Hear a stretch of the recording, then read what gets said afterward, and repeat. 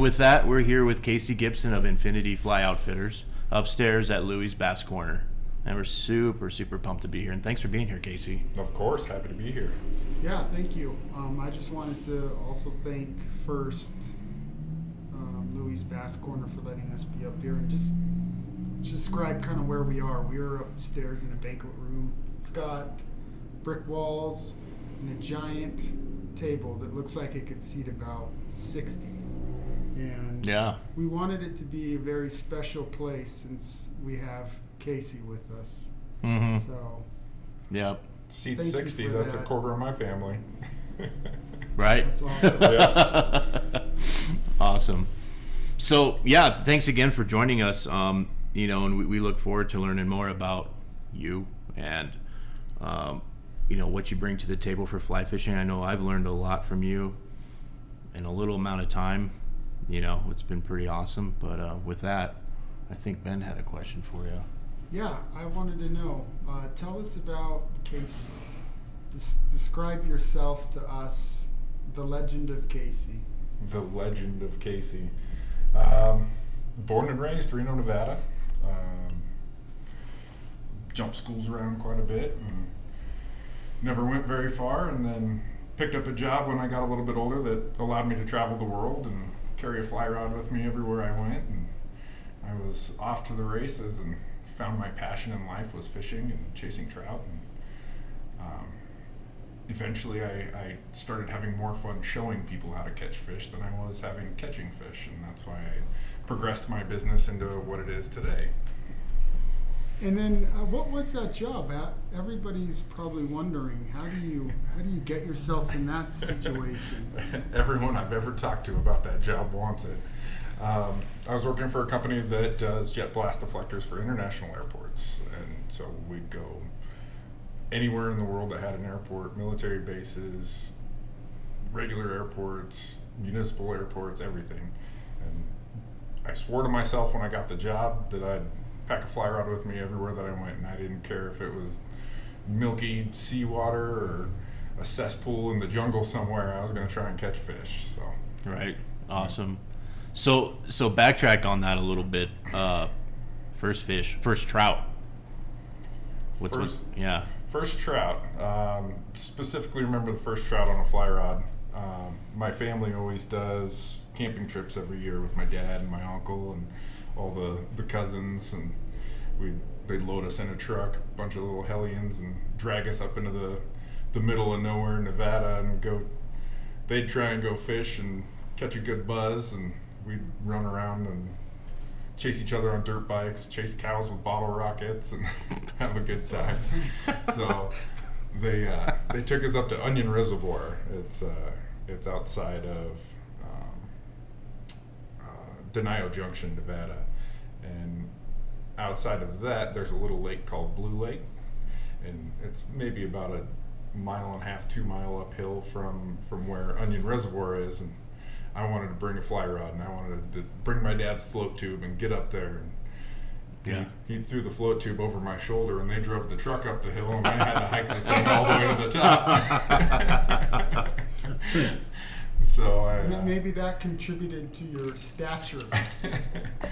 I've How tall are you? I'm 6'8". I've always been a pretty big guy. Well, I've been That's discounting awesome. you 2 inches this whole time. Yeah. Yeah, I'm sorry. Yeah. 6'8". Right. Kind of a Scottish Viking. Something like that. So was it that first trip that you got out there in the water and caught your first trout? Yep. So I hiked that float tube all the way up to the top of the mountain, and there's this giant crystal clear pool of water. I mean, giant when I was a kid. It's tiny now. But it was just crystal clear, and I remember going out there. My dad tied a fly on there. I can't even remember what fly it was, and I tried my best to flop that thing across the water, and I'd get it out probably 10 feet in front of me, and I'm looking down at the bottom, and I see this trout just come straight up from the bottom. It was probably 15 feet deep, and he came straight up from the bottom and grabbed my fly, and I was hooked right there. It was game over. That's for incredible. me. Wow. And just to think, Casey, like all the way from that to now, like look at yourself now. You're an Orvis endorsed guide, and not just on any body of water. I mean, you're on a premier piece of water. You know, World-class fishery. Yeah. that's right. You know, and that's something else, right? I mean, from taking that hike with the float tube I know. to now you're the man, I know. right? You know, I I mean, know. that's my opinion. I mean, that's quite an endorsement, you know, and that's just an awesome accomplishment. So, Pyramid Lake's always been really, really special to me. You know, Uh-huh.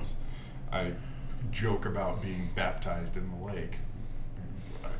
Technically, I wasn't baptized in the lake, but theoretically, I should have been. You know, I grew up out there. And I remember being 3, 4, 5 years old, playing on the beaches, and always being out there. And my family taught me everything they knew about fishing Pyramid Lake, and it's a part of my lifestyle. It's a part of my blood. I've been there my whole life. right. It may not be Paiute, but it courses through my veins. It courses through your veins.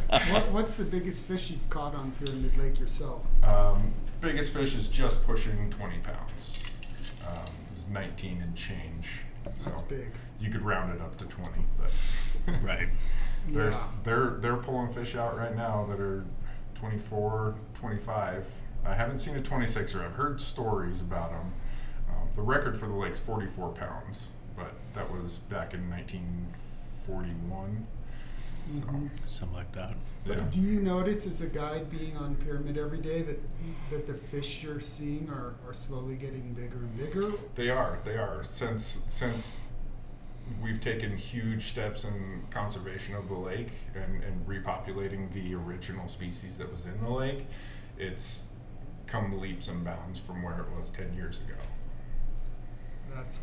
Nico and I, we just, on our previous podcast, we talked to somebody from the Nature Conservancy, and it was so interesting to kind of look at all that's happened to the river, and that got us, we really dove into the history, and we have it on our website.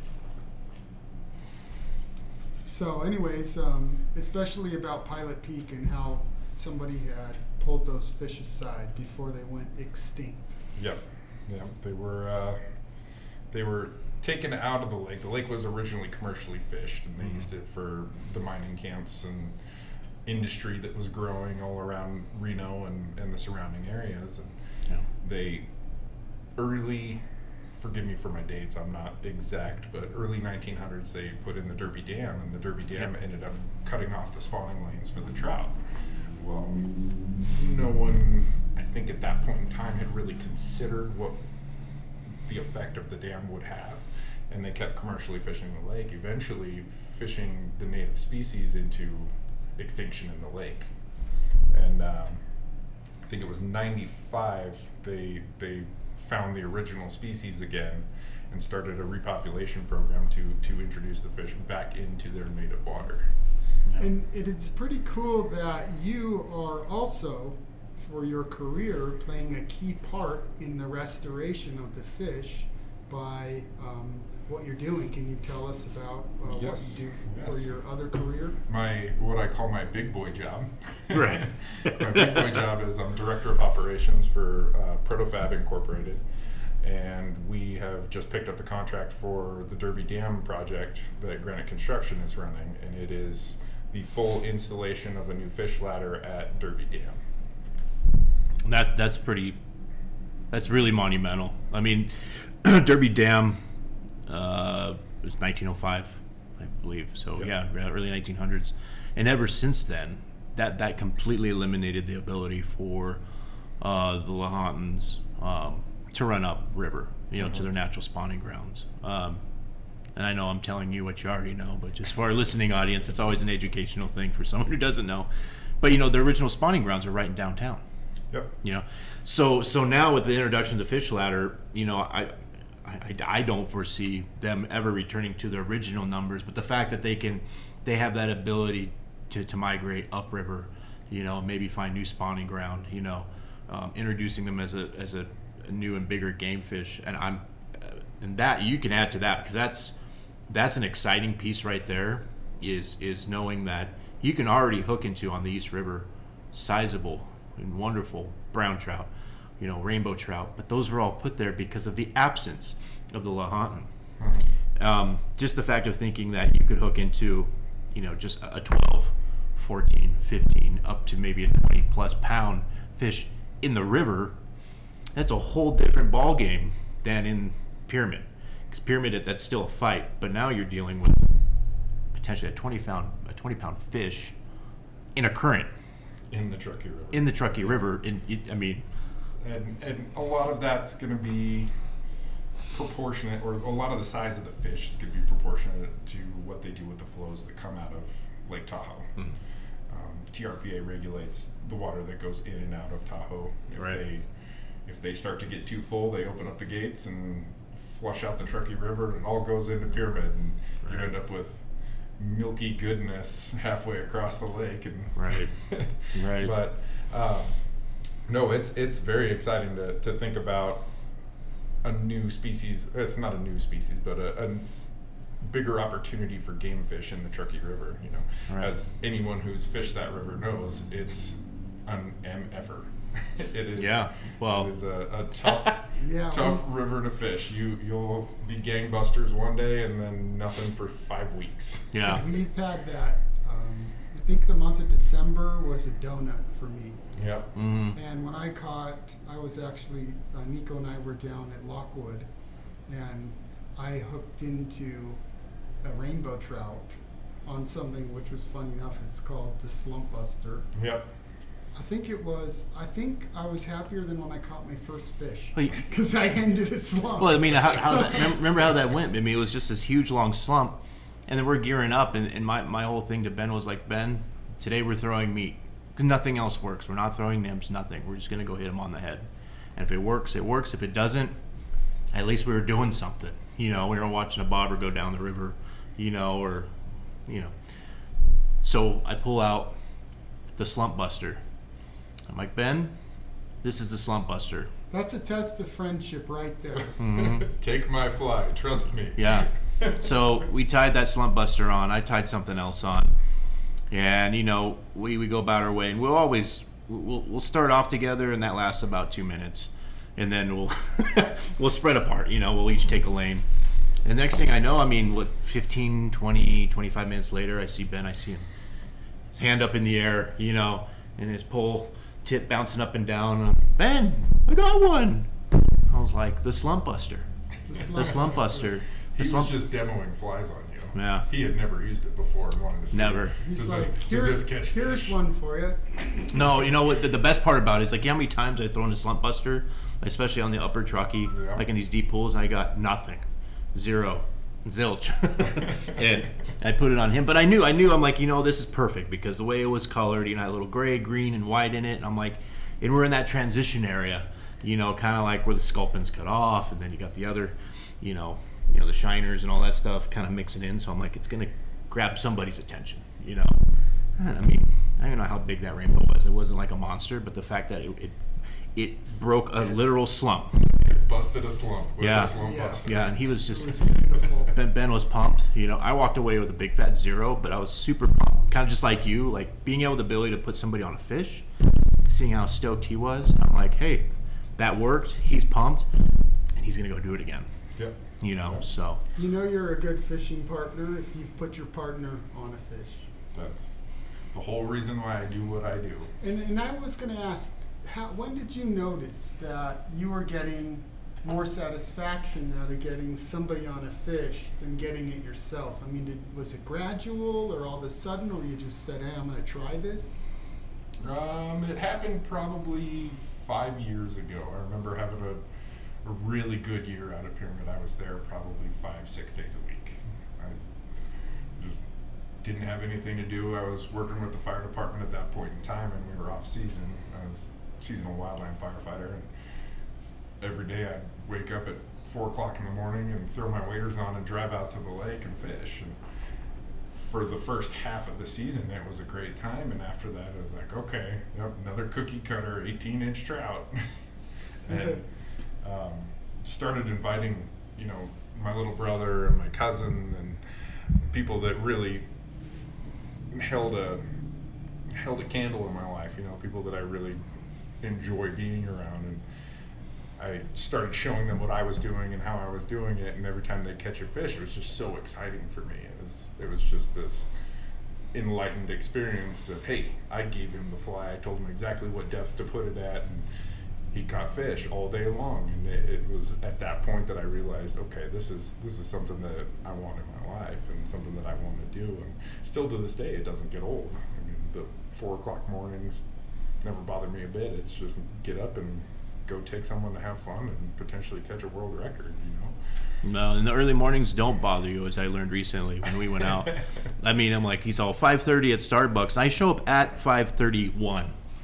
And I'm like, I see his truck, it's empty, it's running, and I'm like, where's the Casey? And he's the only one inside Starbucks just standing there just waiting. I walk in feeling like, oh, he just walked in, and he's like, hey, bud, there's your coffee.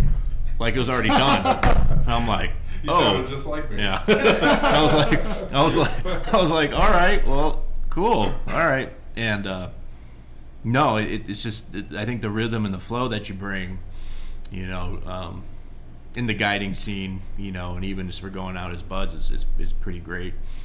He's a pretty selfless guy when it comes to. He's not holding any secrets really. It's just like there's fish out there. I'd have to either say, you catch them or you don't. Nico, you're the same way, and all as Nico was showing me how to fly fish, we spend a lot of time on the river. He always talked about Casey. I learned this from Casey. Casey says this. And then he didn't catch any fish. Right. No, Nico, Nothing. there's been many days where I've had maybe 3, and Nico will have like 12. Or he'll come in. He always there's definitely something to be said about luck, but also something to be said about Just technique. being a fishy person too. Yeah. I see it all the time, especially with clients. You'll have a group of people, and there's just that one guy. Everyone's using the exact same thing, fishing the exact same depth, doing everything the exact same. And this one guy is just the fishy dude, and he's hooked up all day long, and everyone else is mad at him. That's great. Yeah, I had a chance to take my brother-in-law over the Christmas break, and just being there, getting him set up, and tying on his flies, and there's a feeling where you're just that hope. You want them to just hook into one, and just being there with somebody, there's a bond that takes place. And I was wondering, for you being with different clients, do you notice the relationship changing as you fish together, or I don't know, a bond? I know you're not together long, but how does that work out there in Pyramid Lake? I do. It's always fairly interesting. There are some clients that are just, they want you to show them exactly where the fish are, and that's all they care about, and they're there to fish. You have the absolute diehards that are just there to find a world record trout and get it off of their bucket list and get on the road. Mm-hmm. And then you have the people that are there that really, really enjoy the sport, and they enjoy the camaraderie that comes with it. And it's fun to watch these people blossom as they go through their day of fishing. It starts out 5 a.m. I'm still tired. I'm kind of crabby, and I just want to drink my coffee. Don't talk to me, guide. I'm gonna sit here and drink my coffee, and we'll get to the lake. And I'm a pretty happy-go-lucky guy, and I joke all the time and try to have a lot of fun. I've got this kind of mantra that if you're not having fun, you're not going to catch any fish. And even on the slow days, you just got to be having fun. You'll see me dancing on my ladder with music playing, having a good time, and you'll watch these people blossom into that. And when they hook their first fish, and you can slap them on the back or give them some knuckles and tell them great job, and get out there and do it again. You really create a bond with this person. I still talk to clients that I've had 4 or 5 years ago, just because of the bond that we've shared together. I mean, they don't need me to take them fishing anymore, because they've learned the techniques, they've learned where to go and how to fish the lake, but they still call me and say, hey, how's it going? What's going on? I'm going to be up there in a couple weeks. I'd love to run into you, maybe grab a beer or something. You really do build a bond with these people, and it's it's one of the things I love. I've got friends all over the world because of it. Oh, that's great. Yeah, we are. I noticed just being on the river, there is something about the energy that you're giving off. If you come out there and you've got a bad attitude, you're frustrated. It seems like the trout. You're in a slump.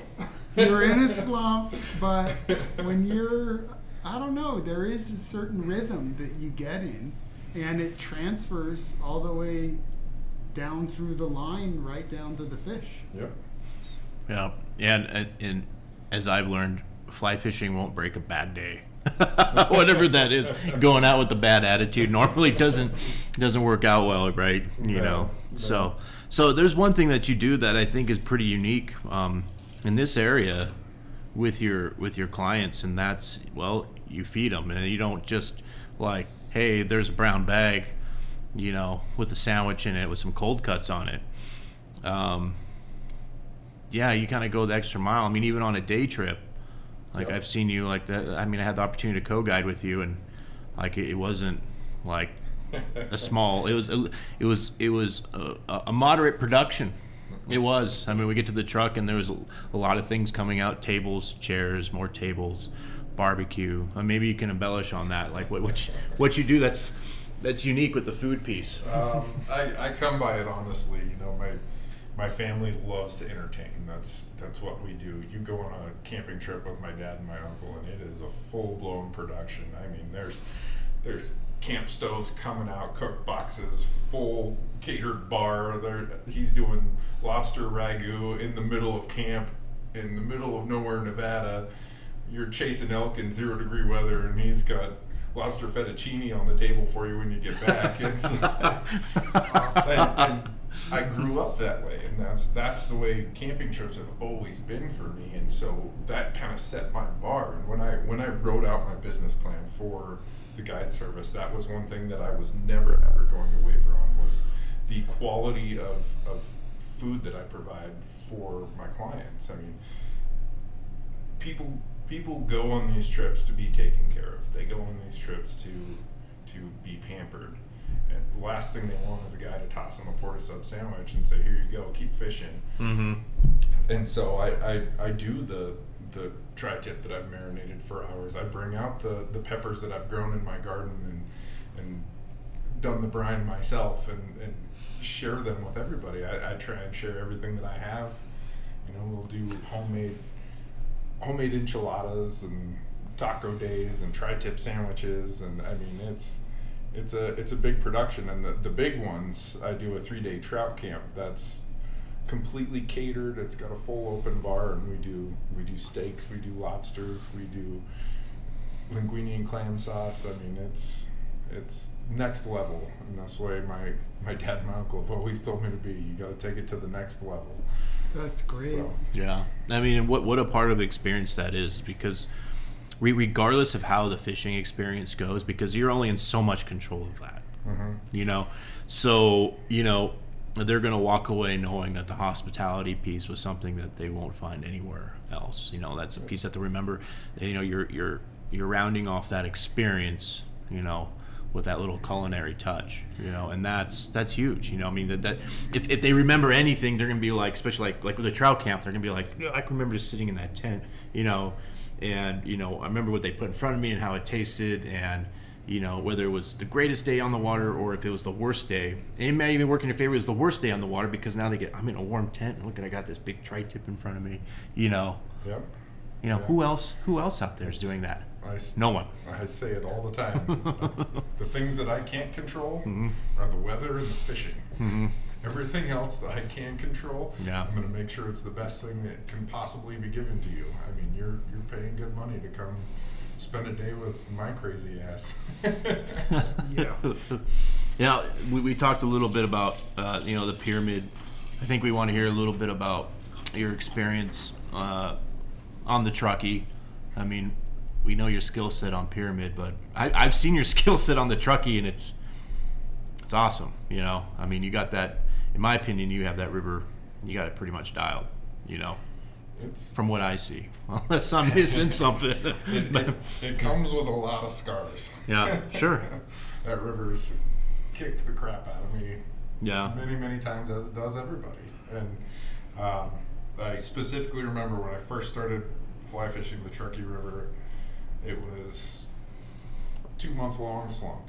And I specifically remember being on the phone with my dad, driving out to this last spot that I've hit numerous times before and haven't caught anything. And I'm on the phone with my dad, and I say, if I don't catch a fish this day, I am all done with the Truckee River. Just not gonna. Nico and I have heard that word for word from different people. Mm-hmm. I went to that spot, and at that point in time, I wasn't as adept in fly selection and knew how to read the water and read the hatches and what to feed the fish. I had a red Pyramid Lake Chrominid on the bottom, and I flicked this thing into an eddy, and I watched my indicator go down, and it was one of the biggest brown trout I've ever caught on the Truckee River. Wow. And it just sucks you back in, you're ready to give up, and then that one fish just comes and sucks you right back in. And that was like a fly fishing bond moment I had with Casey. As I was talking about that, I think when I first met you, we were first talking about a year ago, right? And I mentioned throwing a mahalo, Yep. in the Verdi area, and I'm like, Casey, I threw a mahalo, under this thing, and and I pull out, the biggest rainbow, to date, that I have, ever out of the Truckee off of a pyramid fly, So when I heard your story about it, you're like, yeah, well, duh, what's in the Truckee ends up in pyramid, and vice versa. It made sense, but what I find hilarious is like there's a diehard crowd out there. If I told anybody else that I had a mahalo or a worm on, it's like it's either they're like, cool, bro, whatever you need to do, which is a small percentage, or they'll be like, that you get the humph, Might as well be drifting egg patterns. drifting egg patterns, or I might as well just be gearheading it with night crawlers and eagle claw hooks, That's the feeling. I don't know if Ben, if you've kind of picked up a little bit of that vibe. When Nico talks about putting a worm on, his voice goes, he's like, yeah, I'm going to tie on a worm. It's real serious. We have an understanding. This is not common. Yeah. It's a San Juan. It's San Juan. Yeah. Right. Well, yeah, and I've tried to buff it off as like, oh, it looks like an egg sac or an egg pattern floating through the water. No, it's a worm. It's a worm no matter what, how you paint it or whatever. It's a worm. And I don't have a problem with that. But it's just, I got so proud of that as a point.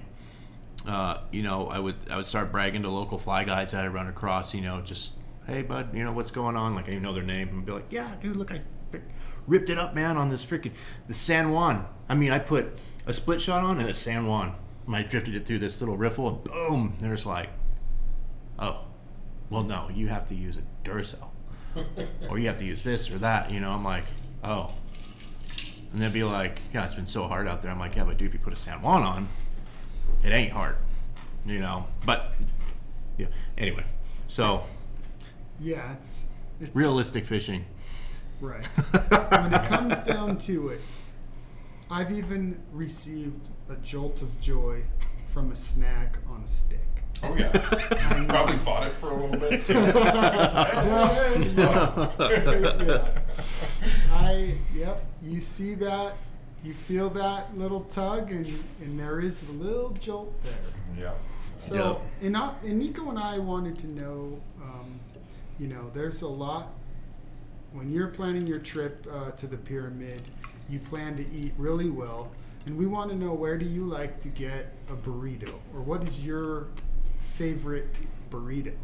Oh man, that's a tough one. It's for the longest time growing up, it was Super Burrito. It was always the green chili pork burrito from Super Burrito, and now I've found a few other small places in town that make a pretty substantial burrito. There's I actually almost had one today. Don't tell my wife.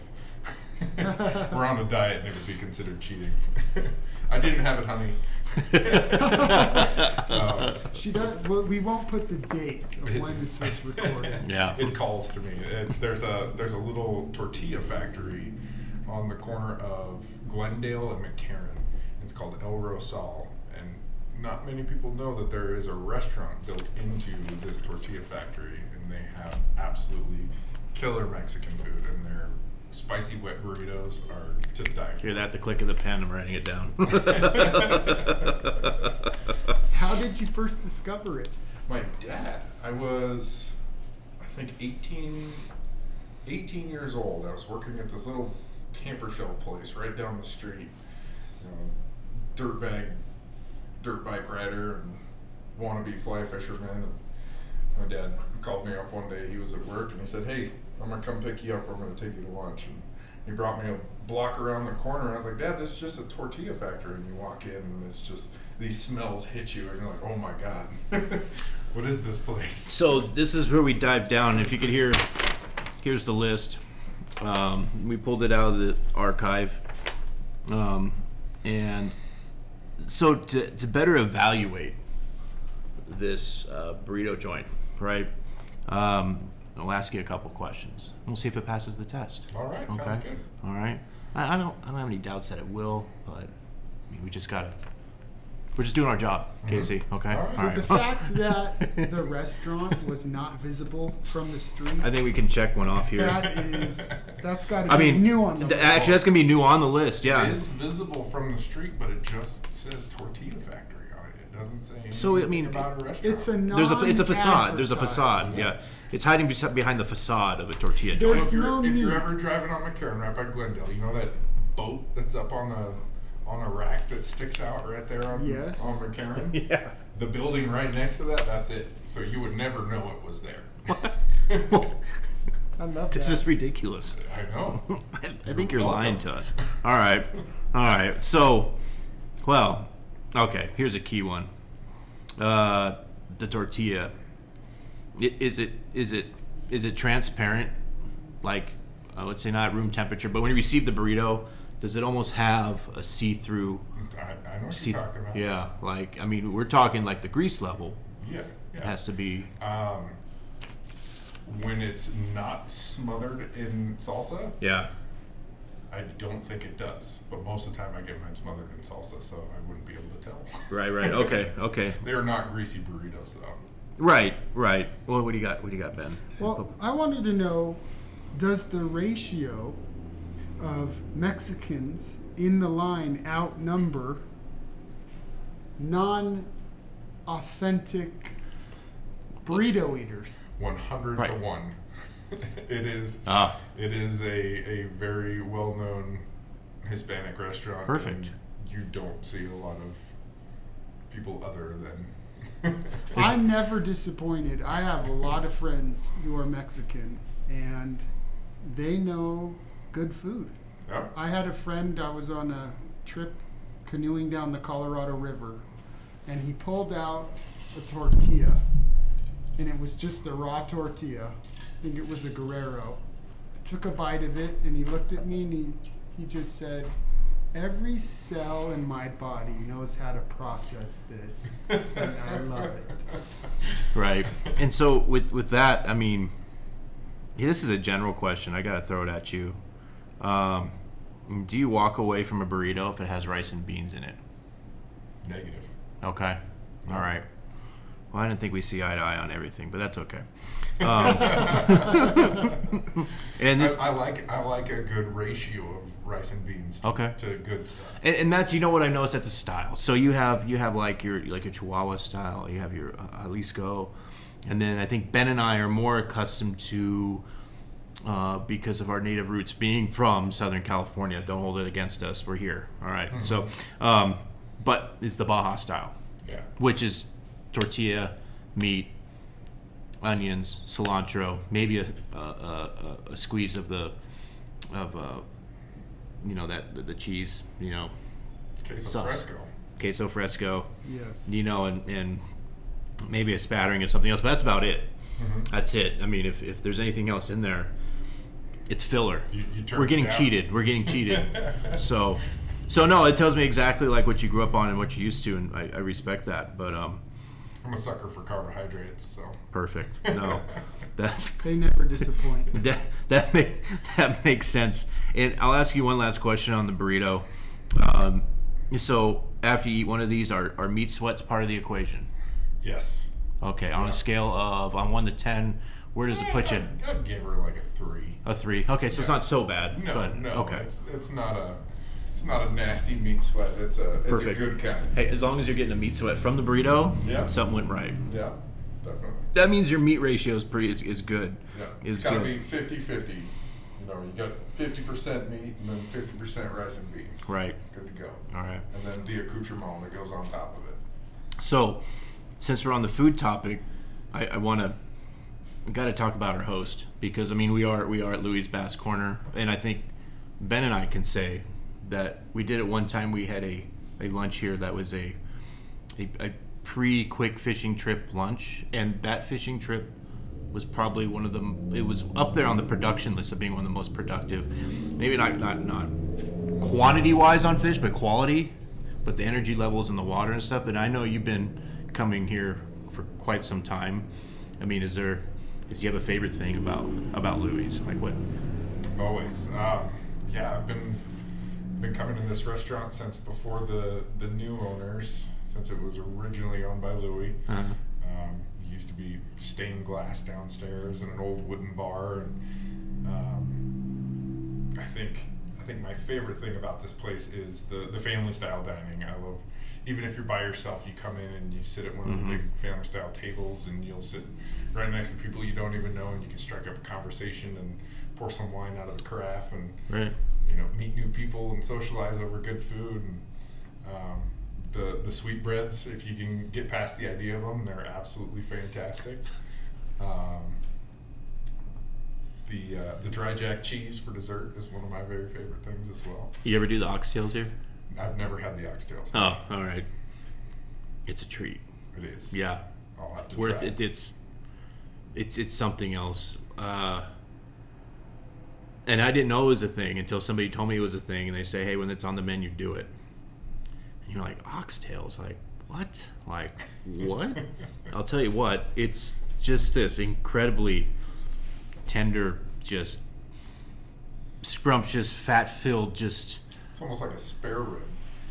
it to the next level. Oh man. Yeah, I mean, and you'll get a couple cuts of it in your little saucer, and you're like, oh, I can handle that, but like after you hit the first piece of oxtail, and you're like halfway through the next one, there's like 3 or 4 in there. When you're at like 1.5, you're already a sinking ship. The richness, that's it. The richness, and you could just feel it. Like you can look at your hand, and you could see like the end of your fingertips like expanding and contracting, just like from just the goo, the goo. digestion Yeah, rhythm. your blood has just thickened. The grease in the oxtail bypasses the wall and the intestinal lining and goes straight into the bloodstream. There's no filtering of it. You know how it's supposed to capture the Yeah, nutrients? yeah. No, it's not interested in that. It just has this natural bypass where it's like, oh, I'm in a human, straight into the bloodstream, and you're just like slow motion for like a day. Well, if it'll give you a coronary, it's something I'll probably eat. I think it's beyond coronary. Your whole bloodstream is just filled. The viscosity goes from like whatever blood's viscosity is until like cold, heavyweight motor oil. It's just like you're taking the bottle and you're pouring it, and it takes 30 seconds for it to hit the ground. It's just like, that's your blood, and that's how great the oxtail is. So try it next time you're in. All right. Ben, tell us a little bit about. I remember watching Ben just sit there and smile, and he just kept saying, "This is the greatest. This is the greatest." What I love is there's so many different components to the meal. There's so many different courses. Each course has different features, and everything alone is of the highest quality. But then altogether, it's like Nico said, you're doing an event. You're eating. It is. It's And- dinner and an experience. Yeah, and the company's great. I did not know the previous owners, but there's such an authentic, sincere feel. You could really see the care that the owners have and the staff here in preparing it. And I think it's kind of like your attitude on fly fishing. It comes out into the fish and the presentation. Yeah, the love shows, and they did a very good job of keeping a lot of the core values of this restaurant. They kept a lot of that around. You know, they improved upon a lot of things, but they never deducted from what made Louie's great in the first place. And that's my family and myself. We keep coming back for more and more. It's a wonderful place. Yeah, and that's another cool thing I noticed was like when you come in here at any given time, whether it's like a lunch or a dinner, you'll see that there's like a collective of sportsmen here. You know, whether like recently because we're coming off, well, we already came off it, but you know, on the tail end of like the hunting season, right? You know, you would see people coming in, you know, pre or post hunt, you know, or if I see other, you know, potentially fly fishermen, I try to avoid giving him the dirty look. This is my turf, right? No, but you'll see them in here, and it's great. And you come to the parking lot, and you can identify their cars, right? You're like, oh, there's a fly fisherman. Oh, there's a hunter. Oh, hey, there's a bird guy. There's an upland guy. You know, must be a Subaru with a rod vault. If it's a Subaru with a rod vault, I probably won't come inside. I probably won't come out. I love that place. I'll just wait till it leaves. No, I'm just kidding. You know, but you know, so I think it's embedded in the community, especially in the sportsman community. You know, this is a great place. So, yeah, if you are listening to this podcast and you are a Reno native, come here, try it out. If you're not a Reno native, come here, try it out. Try it out. And if you haven't done it before, don't do it before you go on the water. I know Ben and I talked about doing that. It could potentially be that's a poor decision. Wait till after. Yeah. You know, have a nice lunch or breakfast before you go on the water, but afterwards cap it off because Ben and I managed to do it, but we're skilled at this. We have a skill set. It's taken years of practice, I think. There's a big difference when you are well fueled and you know, I think there's something about fly fishing. Nico and I always talk about it. It puts you in a more primitive state where you're hungrier. I don't know. Mm-hmm. Things feel stronger. You're right. Well, I think there's something about it. Maybe you can, you know, add to that. It's like I think when you're out fly fishing or engaging anything, you know, if you're hunting in the outdoors, you have to engage more of your senses. I mean, just let's take the river for example. You know, throwing on a pair of waders and wading into the river and you know, looking for those fish, casting, negotiating the currents, negotiating your footing, you know, being aware of your environment. I mean, what do you think about that, Casey? I mean, similar experience for you, or? Yeah, it's fairly similar for me. I mean, for going out into the water, and I'm normally very light on my intake in the mornings, and I'll have a cup of coffee and a granola bar, and that'll last me throughout the day. And I once I'm on the water, I don't want to think about anything else. I'm there to fish. I don't want to stop and have a sandwich. I don't want to do anything. I am there to catch fish, and I just get it's not intentional. I just get so zoned in that nothing else matters in my world. I feel like Casey can. I feel like I kind of asked him a loaded question there because I feel like Casey could wade into like 800 to 1200 like CFS water is easy. Like, and that's like how we would wade into like 250 like to 400. We're like, whoa, that's what 800 to 1200 feels like for Casey. He's just like, oh, it's easy, guys. I'm not getting tired. I'm picturing the parting of the Red Sea.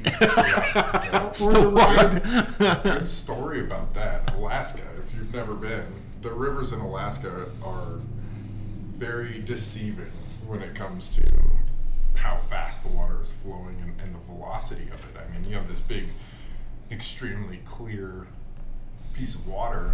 You step in there and it tries to take your feet out from underneath you, and it's like, oh man, you have to get used to it. I mean, even the Truckee River, I went to Alaska and I was like, holy crap, this is insane. And you were speaking of parting the Red Sea, and I went grayling fishing up in Alaska, and you walk out on the water and you stand there and you're tossing a fly around waiting for this grayling to come up and eat it, and you look down behind you, and where the water is breaking off of your legs, there's a school of 20 grayling 5 feet from you. You could reach down and grab one if you really wanted to. And so I started taking my fly, and I'd just grab it in my fingers and drop it down right behind me, and whoop.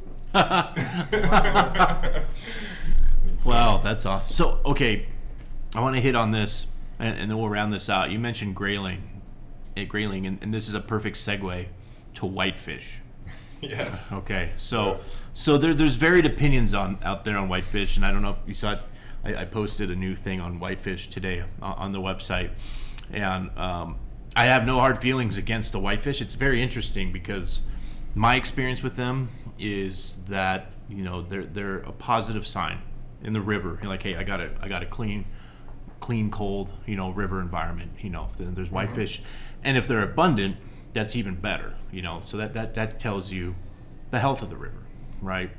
Now, there's been a mixed opinion on what fly fishermen think about them, and I think they're a fascinating fish. That they're incredibly difficult to catch. I mean, you don't set out for a day of white fishing. You're like, I'm going to go catch a whitefish. If you set out for a day of that, it would never happen. I mean, it's almost like you almost accidentally come across them, unless Ben and I had some recent experiences where we literally came across hordes of them, and that doesn't mean anything. Just because there's more doesn't mean you'll catch any.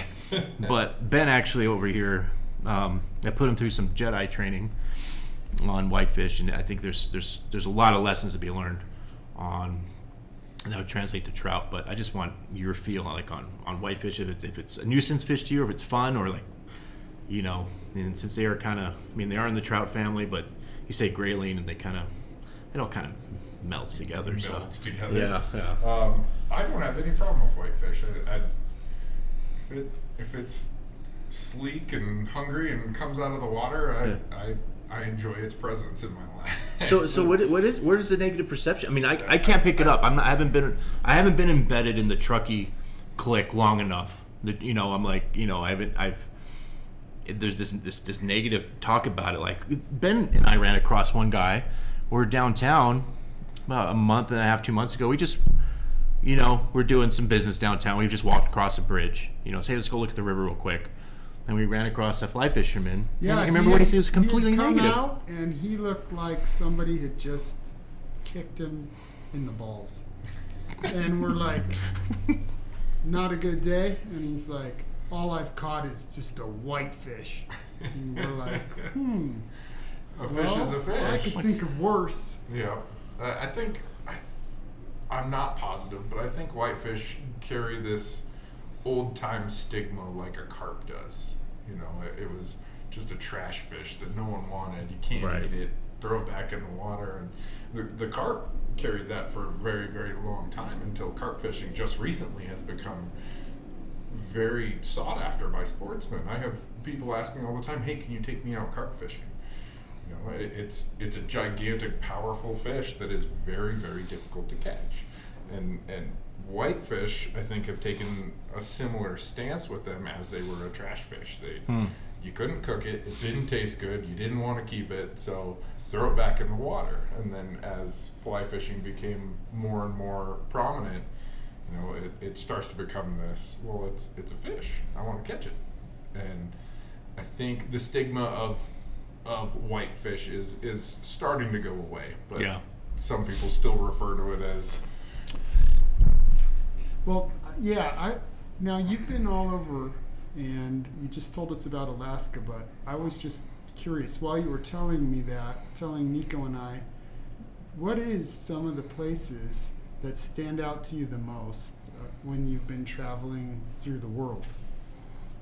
My favorite by far is Singapore. Peacock bass fishing in Singapore. Don't tell the Singaporean government it's illegal to fish in a lot of places in Singapore, and I may or may not have found places that have very large peacock bass. Indeed. There's this big reservoir. It's right out of downtown.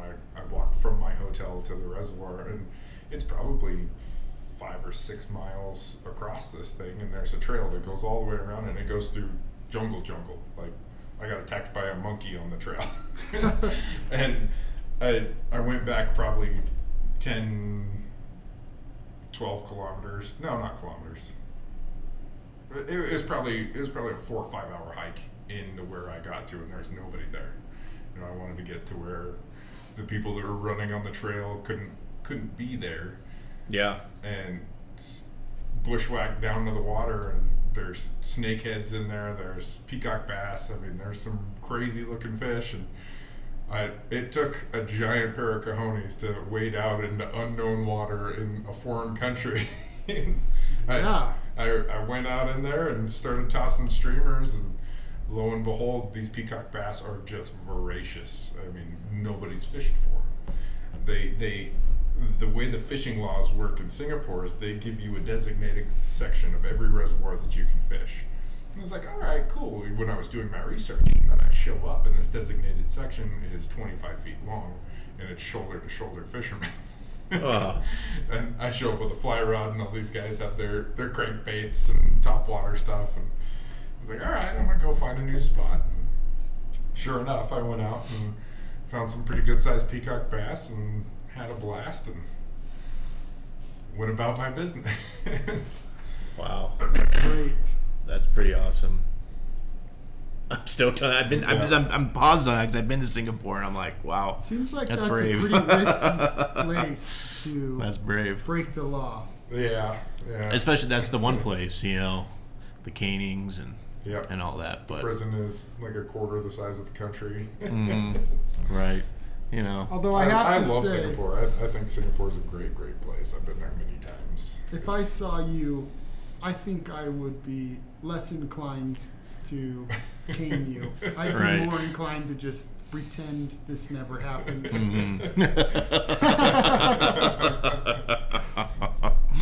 That's hilarious. That's awesome. So, do you have anything coming up? I mean, I know the pyramid season's is starting to kind of really get into full swing. I mean, there's been some good production out there, but you got anything you're looking forward to, or you got an open calendar? I mean, what are you looking like at Infinity? There's small trips here and there. We still have a lot of openings through the cold season. As the temperature gets really, really cold, people tend to not want to take kite trips, which is fully understandable. You don't want to spend all day breaking ice out of your eyelets, but we do have some available slots in the warm season, and we also have the New York chapter of Trout Unlimited coming in for a 3-day trip. Right now, I think there's 7 to 10 confirmed with the possibility of 20. And That's super awesome. It's going to be a party. It'll be a really good time. I'm looking forward to it. And I'm sure you are too. I know you'll be helping me out at some point. That's going to be some work, and I'm pumped. Yeah. Yeah, especially, being able to expose, I mean, we're talking about New York chapter. We got guys from the East Coast coming out and experiencing the West. This is going to be nothing like they're used to. Every single habit or anything that they learned about fly fishing, the only thing that's going to carry forward is maybe how to cast, because everything else, in my opinion, kind of breaks the rules in most aspects of fly fishing. Putting them out there on, whether it's on a ladder or it's even it's fishing off the rocks, the method in which you fish, what you're using, how you're doing it. This is an ancient species of trout. All trout are ancient, but this one is particularly voracious. I mean, it's just a pretty much straight up meat eater. I mean, it's bugs but the most part, I mean, it's eating other fish. I mean, they're the kings of their domain. I look into their eyes every time I catch one of those fish, and it just amazes me that they are the apex predator in their habitat. They are the lion. They are the thing that everything in the water fears. And we have the opportunity to hold that thing in our hand and say, oh man, it's beautiful, it's pretty. And not only that, I mean, you're holding a species now that was fished out. Yep. Back in the day there were that railhead in Wadsworth, they were taking upwards over 250,000 pounds of fish out of that river. There was individuals that would bring 1,700 to 2,000 pounds of fish in a day that they caught themselves, bringing it to Reno and bringing it to market. Yep. There was trains going to San Francisco, San Fran, and San Fran, Eureka, and Ogden, Utah, you know, to head out to all the fish markets, you know, Filled with trout. filled with trout. You know, you look back in ancient literature, old literature. I mean, old writings about, you know, the trout out here, the speckled trout. You know, this Truckee River trout, this pyramid trout. You know, it was the delicacy of delicacies. I mean, even explorers would be like, you know, these are bigger than the Columbia River salmon. You know, they taste better and this and that, and here we are. You know, so we could dive into that all day. But Casey, is there like a website or anything that we can go to if we want to learn more about Infinity? Definitely. Website is www.iforeno.com, and feel free to leave me a WhatsApp, leave me something you want to put on our blog. We do photo contests, we do everything. Yeah. You know, you can get my "Make Bobbers Great Again" hat. Yes. That thing's great. Yes. Yeah. It was. You mentioned it at one point in the show. It was my testament to stop being a pretentious fly fisherman and go back to the basics. You know. Nice. You can call it an indicator all day, but it's a bobber. It is a bobber. Just call it as such and stop being pretentious. Right. Right. Just shut up and fish.